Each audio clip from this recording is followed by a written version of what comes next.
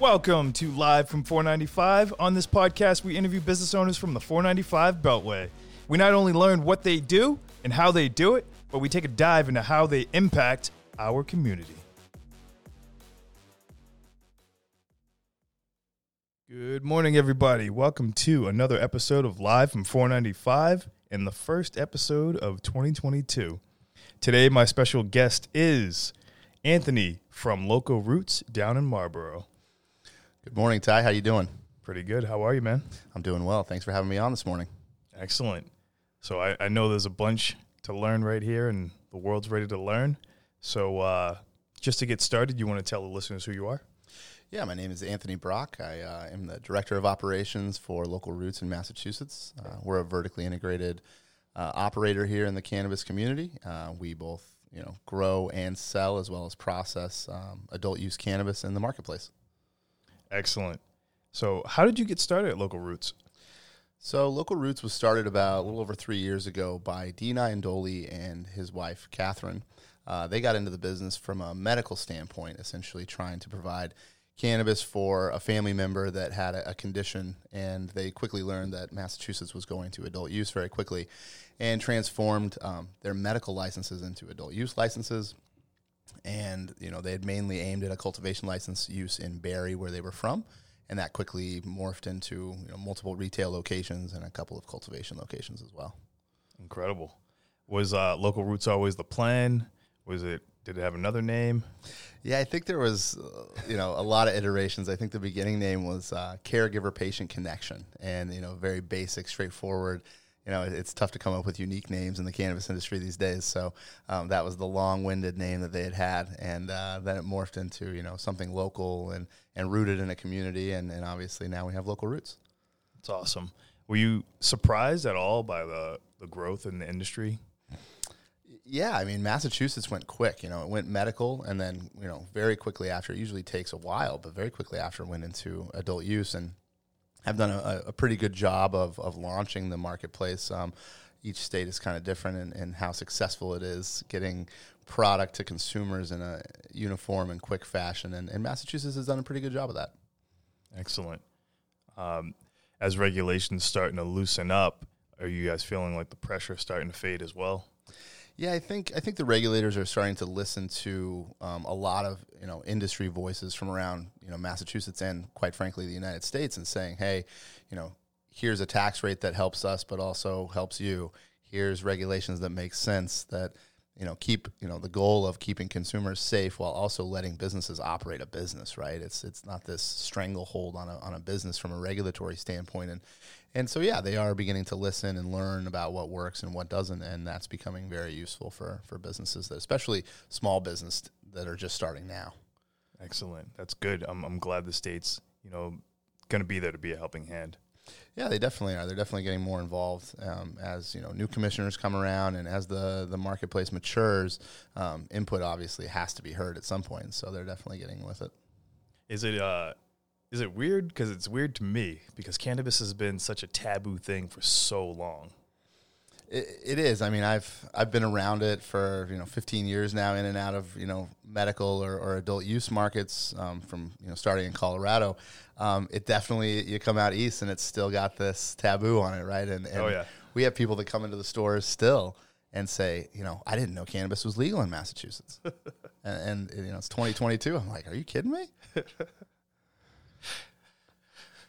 I feel like it's, people are like looking at it and they're like, all right, do I take it to my car now? And like, is there a black bag to go with it? Like, that's exactly, you get people that come in and, what is the way to consume cannabis without anyone smelling it? We get those types of questions, right? The stealth user. And I totally get where they're coming from, whether it's because there's, they've got children in the house, or they've got people that they don't want knowing that they're consuming it. So there's always that want to try to consume on the down low. Tasteful discretion's the name of the game. That's right. That's awesome. So you said from Colorado. Are you from Colorado? I am born and raised in western Colorado, and then kind of came up in the medical scene in Colorado in the mid 2000s as it was coming kind of out of the underground and becoming a big medical industry there. Yep. In 2008, 2009 is when they kind of added a lot of conditions to the debilitating medical conditions list. And it quickly came from, a couple hundred patients to tens of thousands of patients almost overnight. I feel like it was the birthplace for the market that we see now. Would you say the same thing? I agree. I mean, there's lots of underground markets that existed before Colorado, and it was a big part of it. But as far as a regulated market, it was definitely, the first one to have some pretty common sense regulations around the commercialization and distribution of cannabis. Awesome. What's one thing about Local Roots that you want to, let the listeners know that you guys do that they might not know you do? Yeah, we are quality focused, and a lot of people say that, but Local Roots really lives it, right? We are a permaculture and sustainability focused type of business, and we mean that and live it. From a recycled soil nature to sourcing our amendments that we use to closing waste streams at our cultivation site, even looking at recyclable packaging and stuff like every little thing that we can try to do to increase those impacts is in a positive way is definitely what we're looking at. And then the other thing that people maybe don't know is we're a team focused business. We build teams, we recruit people for purpose and really pay above market rates for salaries and hourlies and try to give the knowledge that we all have to people that are coming into the industry, because we know that there's tons of opportunity across the market here in Massachusetts as well as the United States and the world, frankly. And we're trying to really train those people to be able to go to different places and run teams of their own. That's awesome.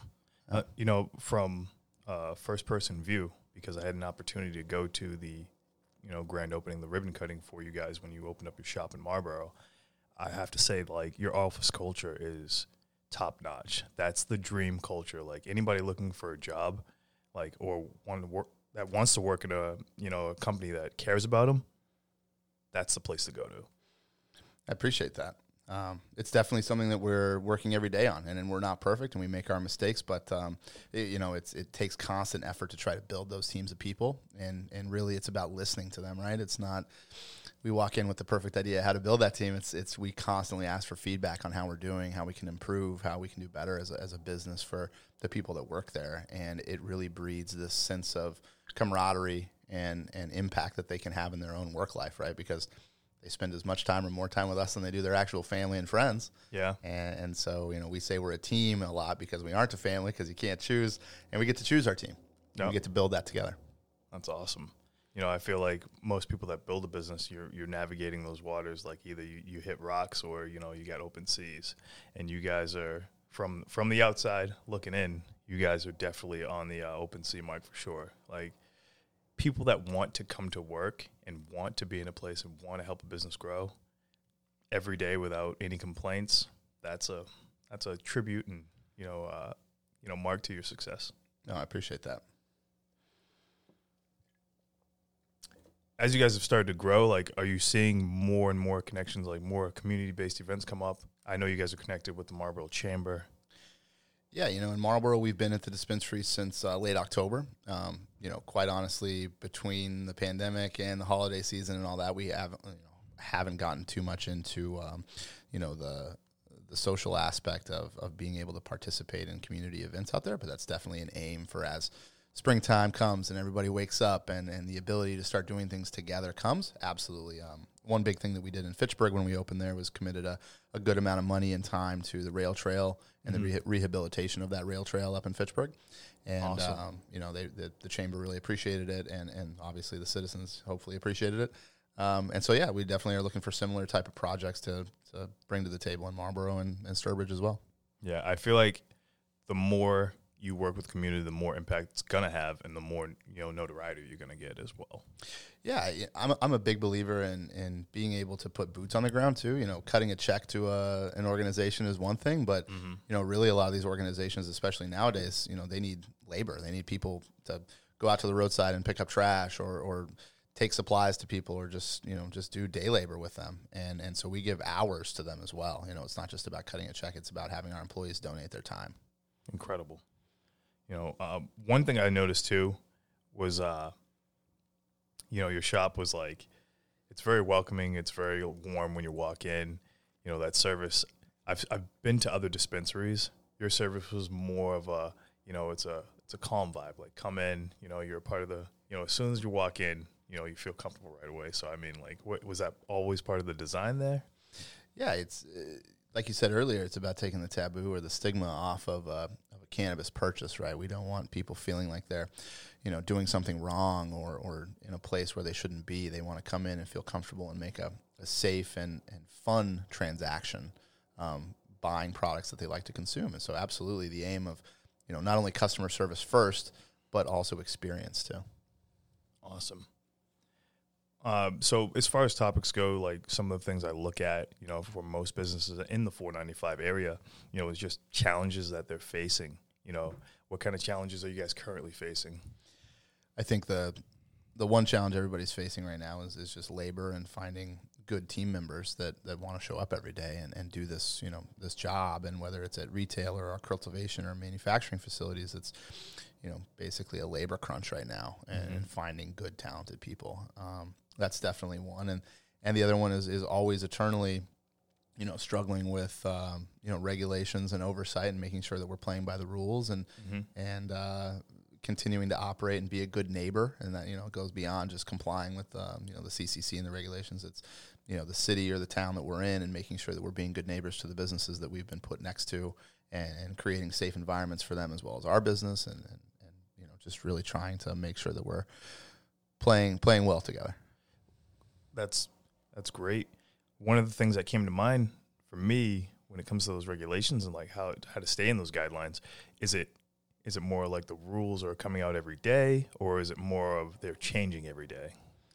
Yeah, they update anywhere between every 3 months and every 6 months. There's a new advisement out that there's a red line and these things have changed and those things have changed, and we have to be able to pivot very quickly and understand those rules and the impact they have at any level in our business, right? Whether it's the retail or the cultivation side, and then effectively communicating those to our team members because they're the ones that have to comply with them as well. It's top to bottom, side to side. It's everyone has to listen up. So yeah, we definitely have lots of training and update meetings to incorporate into their work life. Incredible, man. It's such a, moving away from that taboo aspect and getting the community more comfortable with cannabis is definitely I think the education piece is what really needs to happen. It's the unknowns that people don't know. How do you guys plan on, educating the community? So yeah, we have a lot of, educational materials required by, rules and regulations to have at the dispensary, but we go above and beyond that by attempting to educate, consumers on why they should care about certain things like terpenes as well as cannabinoids. THC content is one thing and that's great, but another thing is terpenes as well as how it's grown. What went into that? Was there a bunch of chemicals on it? Obviously, in Massachusetts, there's a lot of regulations around, chemical pesticides, things like that, and that's great. But we can be even more transparent and say, listen, here's the things in the list of stuff that was used in the cultivation of these products, and you can feel good about consuming them.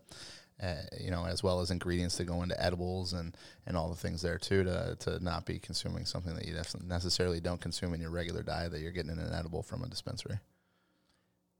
Edibles are incredible concept. I feel so many different people, will only go in for edibles instead of, just traditional smoking. So it's interesting to see that kind of shift as well. Yeah, the educational part of how edible is going to, interact with you and your individual body versus smoking it, which most people may be used to. It's a completely different experience, right? And we don't want to sour a new or returning consumer from, having a bad experience with that edible. And so it's low and slow at the beginning, right? You tell them, take it easy and meter how much you're eating and experience it a couple of days in a row maybe, and then you'll figure out, your sweet spot of how many milligrams you want to consume and when. Because, the duration and the effects are much, much different than an inhaled product, that's for sure. Some people are just pedal to the metal. Absolutely. They'll hammer 15 or 20 milligrams, and I can barely eat 2. Why is he napping in the middle of the afternoon? That's awesome, man. I mean, you seem like you have fun when you come to work, and that's, having that joy is crucial, that keeps you fired up, inspired. Absolutely. It's, there's a like three passion capitals that come into it to any business, in my opinion. You've got the capital, the money need, right? And that can be a passion. You've got the intellectual passion that you've got either gone to school for or got an education for. And then you've just got passion capital of you love what you're doing, right? And that's really what, agriculture takes, quite frankly, the agriculture side of the business, because every day is just a new experience. Every day is a new problem, and you're constantly critically thinking and problem solving on a cultivation side, and that's what it takes. And you can't get defeated easily, and you really have to apply yourself every day. And the team gets out there, and basically, like the ocean analysis you made earlier, our head is in the wind every day, and sometimes the wind is a little bit heavier than other days. Yeah. But at the end of the day, you get on and you row the boat in the same direction, and hope for a better day tomorrow. All day long. Did you have any pro tips or advice for the listeners out there? Pro tips or advice? I don't know if I have any pro tips specifically. Maybe we can dive into some specifics. But if we're talking about just cannabis business in general in Massachusetts or even the nation, is get educated, job shadow, get out in the industry, do some jobs around the industry if you're trying to get into it. Really explore what pieces of the business inspire you as an individual. If you're trying to get into this business, it's very difficult to operate any part of any business, and so you really need to understand the nuances and the regulations really well in cannabis, especially, to be able to be successful at it. That's great, man. I love having you here. Like, this is an excellent opportunity. What's one way for listeners to get a hold of you? So one way to get a hold of us is by visiting our store in Marlboro at 910 Boston Post Road East. Or you can, call us at 508-500-7300 if you want to talk to somebody. Or you can get on our website at localroots.cc, and it has, all the information about us, our locations, our menus, all the things Local Roots that you would want to understand and find out. Great, man. Thank you for coming on the show today. I look forward to future episodes. Anything you want to say to listeners before we go? I just hope everybody has a great day out there and enjoys the hopeful springtime. Fantastic. Anthony from Local Roots, everybody. Thank you for listening to another episode of Live from 495, and we'll see you guys next time. Thank you for listening to Live from 495. Be sure to rate, review, and subscribe to the show. And don't forget to check out some other great episodes.